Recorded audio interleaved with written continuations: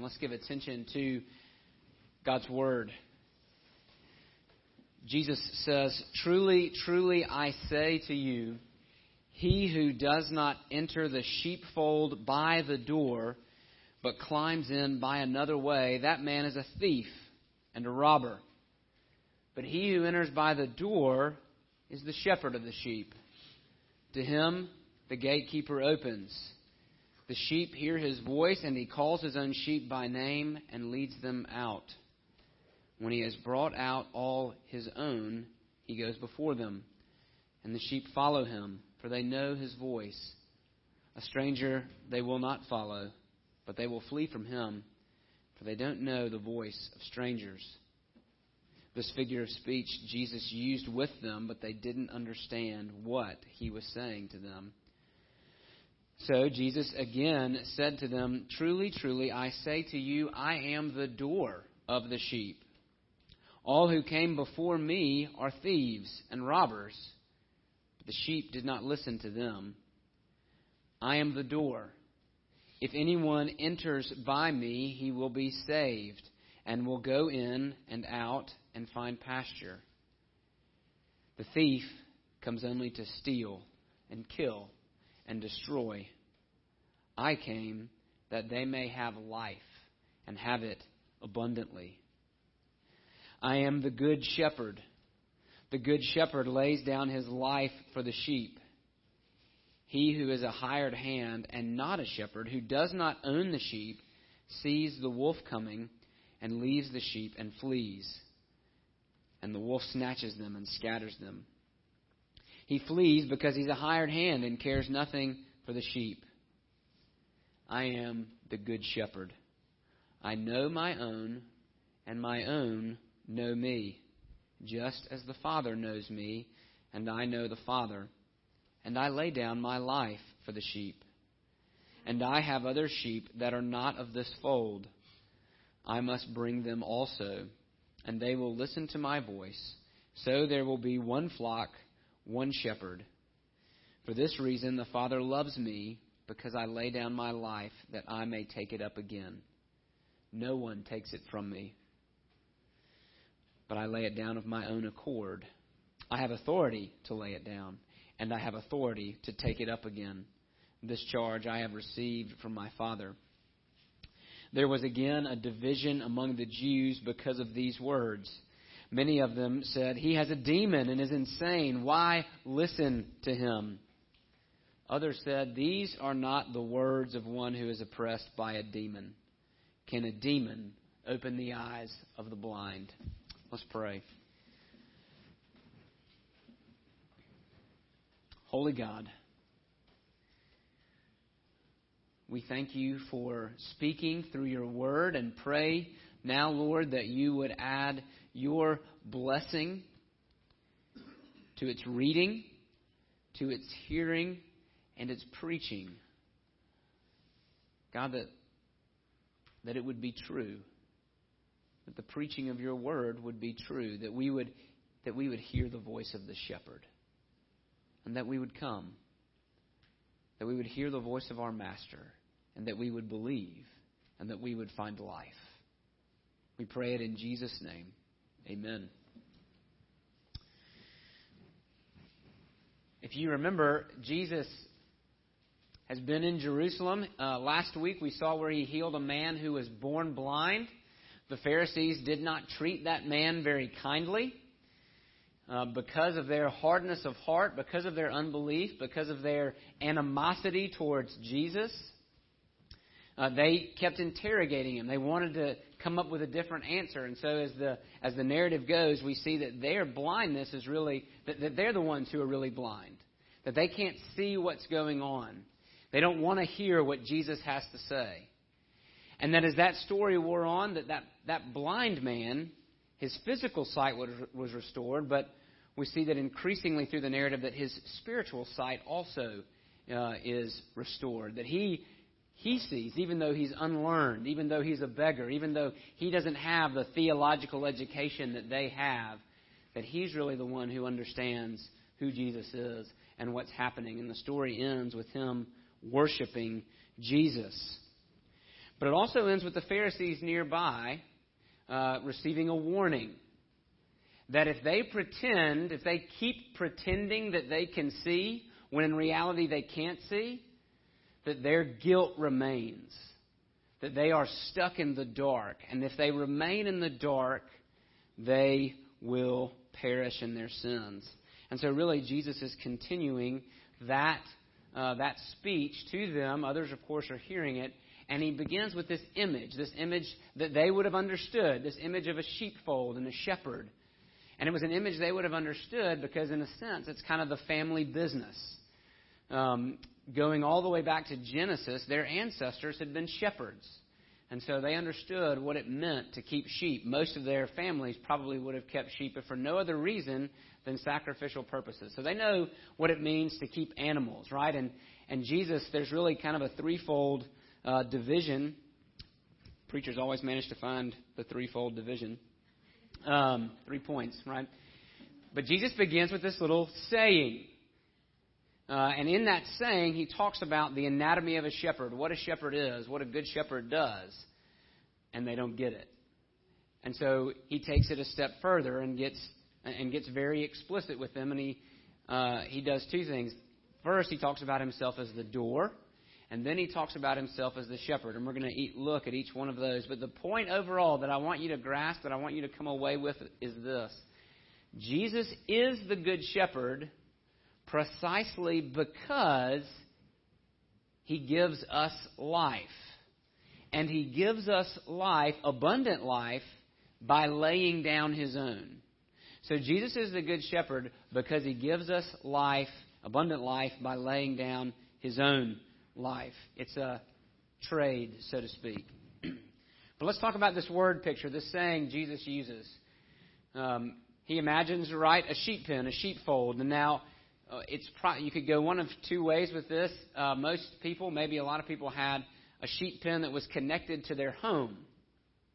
But what Jesus envisions is really a communal sheep pen where several different flocks are kept. And so several different shepherds would come and they would retrieve their sheep from there. And if that was the case, then you needed a gatekeeper. You need somebody at the door who's making sure that the right people are getting in and the wrong people are staying out. That's the picture that Jesus uses here.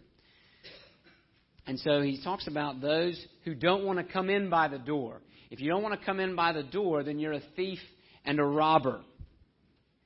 And the only one who can enter by the door, the only one who gets approval, is the shepherd. He is the only legitimate one. And when the shepherd comes, and when he comes into the sheepfold, he calls his own flock out. So there's lots of sheep in the pen, but he's calling out his own. And this reminded me of a documentary we watched. It was a documentary on water, oddly enough. And the first scene in that documentary was of these African herdsmen. I think they were herding cows. We'll say cows because everybody knows cows. So they were in the Serengeti. It was the dry season, and so water was not as abundant. And so what these guys would have to do is they would have to find the places where the water table was closest to the surface. And usually another larger animal like an elephant had come along and dug out kind of a watering hole. They'd found the water and dug it out. But these herdsmen would go and they'd find the watering hole and they would dig it out a little bit more, and they'd get down in there and they set up a trough for the water for their herds to water. But this was the compelling part to me. After they've done that, then they call their herd. And they would do that. Each one of these herdsmen, and there were 3 or 4 of them, and each one of them would call their specific animals with a song. They each had their own song, their own voice, and their animals would respond to that song. Their animals would come to them, and they wouldn't go to any other herdsman. They wouldn't go to any other watering hole. They knew the song of their master. They knew his voice, and so they would go to him. And that's the picture that you see here in John 10, right? That the shepherd enters the pen. The gatekeeper allows him access, and he begins to call his sheep out. But notice, he doesn't sing for them. He doesn't just say, hey, all you, come on out. He calls them by name. He calls them individually.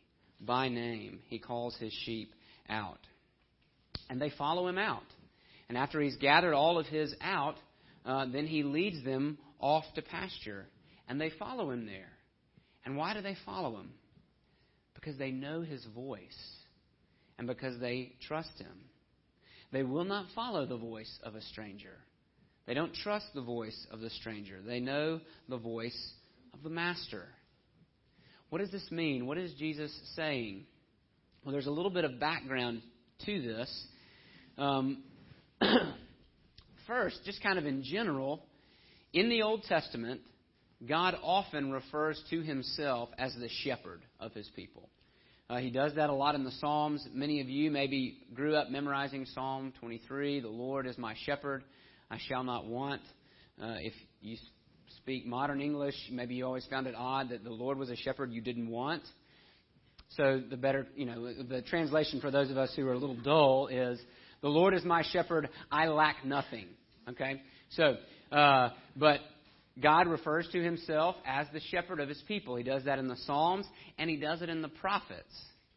And there's one place in particular that's in mind here that we think is in mind, in Jesus' mind as he's saying this. Because remember, he's talking to the Pharisees.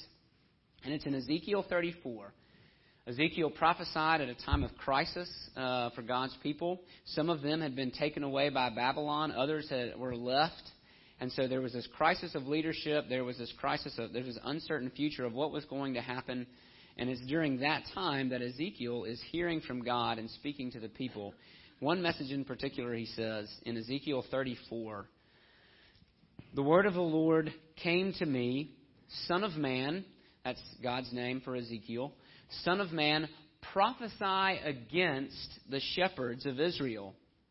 Prophesy and say to them, even to the shepherds, thus says the Lord God, Ah, shepherds of Israel who have been feeding yourselves, shouldn't shepherds feed the sheep?" Now, obviously, Ezekiel, we're not talking to shepherds, right? It's a metaphor. We're talking about the leaders, the false leaders of Israel. And they're accused of not feeding the sheep. Verse 3, "You eat the fat. You clothe yourselves with the wool. You slaughter the fat ones, but you do not feed the sheep. The weak you have not strengthened. The sick you have not healed. The injured you have not bound up. The strayed you have not brought back. The lost you have not sought. And with force and harshness you have ruled them. So they were scattered because there was no shepherd, and they became food for all the wild beasts. My sheep were scattered. They wandered over all the mountains, and on every high hill my sheep were scattered over all the face of the earth, with none to search or seek for them." God is indicting bad shepherds. Shepherds really who are no shepherds at all. They've taken advantage of the sheep. They've killed the fattest ones for their own meals, and they've taken the wool and they've clothed themselves. But all the rest of the sheep they won't feed. And they don't care for the weak. They don't seek the lost. They don't look for the sheep that have gone astray. Jesus is pointing the finger when he says, "He who does not enter the sheepfold by the door, but climbs in another way, that man is a thief and a robber." It's not too far a stretch to think that Jesus is looking at the Pharisees going, "You claim to be shepherds, but you are not shepherds. Just like you have done with this blind man, you are taking advantage of God's sheep. And he will not bear it for long." Jesus is using the figure of speech to show what a real shepherd does in contrast to those who harm the sheep. In contrast to the Pharisees who dealt harshly with the blind man, Jesus comes to him and he welcomes him, right? And he leads him to himself. He cares for the weak and the wounded. And so Jesus doesn't say it explicitly right here, but his point is, I'm the shepherd. I'm the one who calls my own sheep. He calls them out. He calls us out of the flock by name, and they respond to his voice and they follow him out. But they don't get it. I mean, they get it, right? They understand the image. They just don't understand what he's saying. Right? They're like, okay, yeah, sheep, thieves, robbers, call out. I get it. What's the point? That's what they don't understand. And so Jesus gets clear. He gets explicit. He makes himself clear. And the first way he makes himself clear is he calls himself the door of the sheep. The sheep's door. Oftentimes, in fact, if you look at that stained glass window in the back, there's Jesus with a crook and a sheep. And so the idea of Jesus as shepherd is one that's pretty easy for us to, like, that's a nice, warm, cuddly image we can go to, even though I doubt that being a shepherd was very warm or very cuddly. But the door, why does he say, I am the door of the sheep? What does that mean? Well, he explains himself in verse 9. He says, I am the door. If anyone enters by me, he will be saved. Rescued. That word has a lot of religious baggage for us. We've almost overused the word saved, right? Are you saved? Am I saved? Who's saved? Right? It didn't really have that baggage in Jesus' day. Our baggage kind of obscures the meaning of it. What Jesus is saying is when the sheep comes into the door, he is safe. He's rescued from the predators. He's rescued from the thieves, right? If the sheep comes in the door, he is rescued. He is saved from those who seek to harm him, from those who seek to harm her. So Jesus is the way you enter into life. But that's not all. He's not only the way that you gain access into the fold. You have to gain access through the door. You have to come through Jesus. But he's also the way that you go back out. Right? Because what happens if the sheep stay in the sheepfold? What happens to them? They're going to die. Right? The grass isn't in the sheepfold. You got to go out of the sheepfold. You got to go find good pasture. And so Jesus is saying, I am the way in. I am your protection. But I am also the way that you find life, the way that you grow, the way that you are nourished. I am the door. If anyone enters by me, he will be saved and will go in and out and find pasture. And then he gets even clearer. He intensifies it. The thief comes only to steal, to kill, and destroy. In contrast to the thief, I came that they may have life. So the enemy seeks to steal. He seeks to kill. He seeks to destroy. That's not what I've come to do. I've come to give life. And not just life, but abundant life. I've come that they may have it abundantly. Right? What abundant, superior, excessive, over the top. Is that, let's be honest for just a second. Is that how you would describe the Christian life?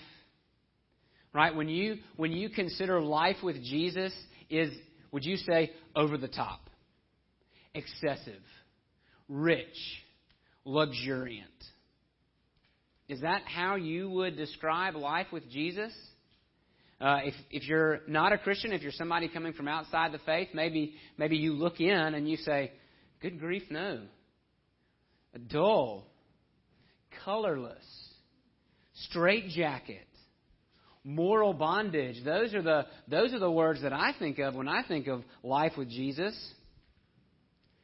And now let's be really honest. Maybe for those of you inside, it's not too much different. For my teenage friends, for my kids who've grown up around this stuff, when you look at the faith of your parents and even the faith of your surrogate parents in the church, do you say, abundant? I don't know. I don't get to watch the things that my friends watch. I don't get to listen to the things that my friends listen to. Dull, colorless. I don't see abundant. And maybe, friend, maybe you're not too far off either. Maybe as you survey this idea of life, you look at it and you go, I don't feel abundance. maybe it's in the way that you are defining life. In fact, here's what Jesus isn't saying. Jesus is not saying, "Hey, listen, I am just one way you could do this thing called life." Right? You want to get through the day, you got several options out there. Jesus, I'm one. Okay, I'm one way, just so you can kind of make it through. Life's hard. We're all, but we'll all get to the end eventually. That's not what Jesus is saying. Jesus is saying, I am the way to the life as you were meant to live it. To life abundant, to the rich life you were designed to have. And if my conception of that life is less than abundant, then we are seeing the wrong thing. Jesus is offering green pastures and running water. And so it may be that we need to figure out whose voice we're actually listening to. Are we hearing Jesus' voice? Or are we listening to the voice of other false shepherds who are offering things so much less? For instance, I use the example of teenagers. I don't get to listen to the things my friends listen to. I don't get to watch what my friends watch. I just want you to think about what you're saying is whatever it is over there, it must be better, right? And we all fall prey to this. The grass is greener on the other side, right? So whatever it is over there, that's where life is. And whatever my parents are trying to sell me, not life. It's crushing. It's boring. And maybe what your parents are trying to sell you is crushing and boring. But that's not what Jesus is that's not what Jesus is offering. He's not selling it. He gives it away, right? What Jesus is saying is that when you come in the door, when you come in the gate, you will actually experience life with the God who made you. You are made to worship me. And if you worship anything else, life will be less than abundant. Life will be less than rich. You are made to worship me. And the only way to worship me, is me. You have to come through me to find the life that you were meant to have. Otherwise, you are at risk. You are at risk from the thief who comes to steal and kill and destroy. But then Jesus uses a second image. He says in verse 11, I am the good shepherd. Right? So not only is Jesus the door to life, but Jesus is also the good shepherd. What makes him good? He lays down his life for the sheep. The good shepherd lays down his life for the sheep. So Jesus is the shepherd who dies. He says, he who is a hired hand and not a shepherd, who does not own the sheep, sees the wolf coming and leaves the sheep and flees, and the wolf snatches them and scatters them. So Jesus is drawing a contrast between himself, the good shepherd, and the hired hand, right? And what the hired hand does is what's called in the business world a cost-benefit analysis. Okay? The hired hand, he sees the wolf approaching, and he does this cost-benefit analysis. He says, okay, that's a big wolf. It's going to cost me. What is the benefit of me staying here? And after that little quick analysis, he says, I'm out. I am not going to die for these sheep. I'll just pay the price. Whatever the shepherd's going to, I'll pay that. I don't want to lose my life. I'm not any good. Dead. He doesn't own the sheep. He doesn't care about the sheep, and he's done. But the good shepherd is good because he lays down his life.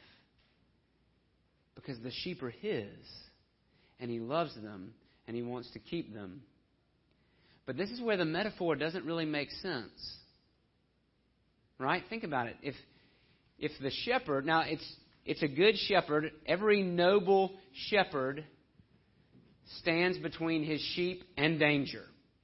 Right? So when the wolf approaches, the shepherd takes up his weapon and gets between the wolf and the sheep. But that's just what a normal, noble shepherd does. In fact, in the normal sense, you don't want the shepherd to die. Because if the shepherd dies, what happens to the sheep? They die too. And so this is where the metaphor doesn't quite make sense if you only look at it kind of on the normal plane. Because it doesn't make sense for the shepherd to sacrifice himself. If he sacrifices himself, then the sheep also lose their life. Everybody dies, and unhappy ending. But in God's economy, this is where Jesus is not just a noble shepherd. This is where Jesus is the good shepherd. Because in God's economy, the shepherd must lay down his life. Otherwise, the sheep are forfeit. So it's not just that Jesus is willing to die. Jesus must die. It is necessary for the shepherd to lay down his life. I am the good shepherd.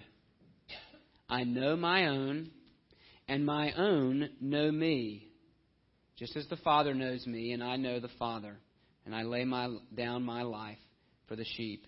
And then he says something interesting, Jesus does. In verse 16, he says, and I have other sheep that are not in this fold. Who's he talking about? You and me. Remember, he's talking to the Jews at this point. But here we get the first picture of Jesus' mission, not just for the Jews, but for the world. Jesus has other sheep to gather in. And he has to go get them. And so he lays down his life not just for the Jewish people, not just for his Jewish sheep, but also for the Gentile sheep. I must bring them also, and they will listen to my voice. So there will be one flock.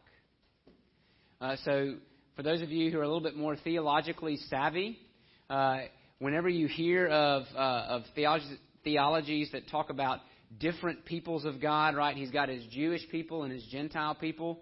There is one flock, one shepherd.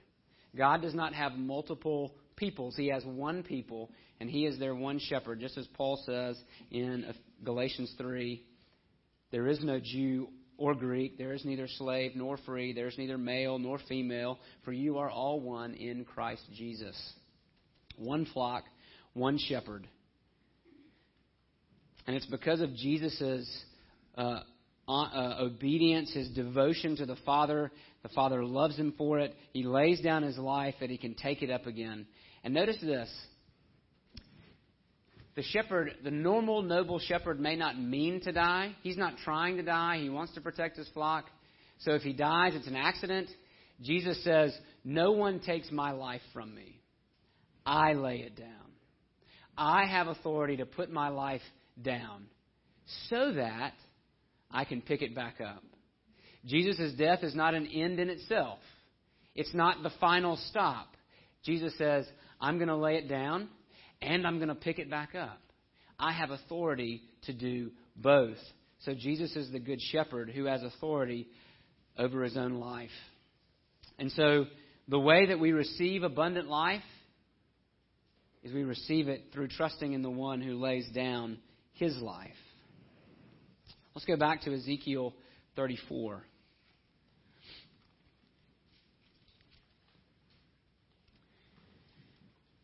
After a few more verses of bemoaning what false shepherds have done, and then what the sheep have done to each other, God says this. Ezekiel 34:11. For thus says the Lord God, behold, I myself will search for my sheep and will seek them out. As a shepherd seeks out his flock when he is among his sheep that have been scattered, so will I seek out my sheep. And I will rescue them from all places where they have been scattered on a day of clouds and thick darkness. And I will bring them out from the peoples and gather them from the countries and will bring them out into their own land.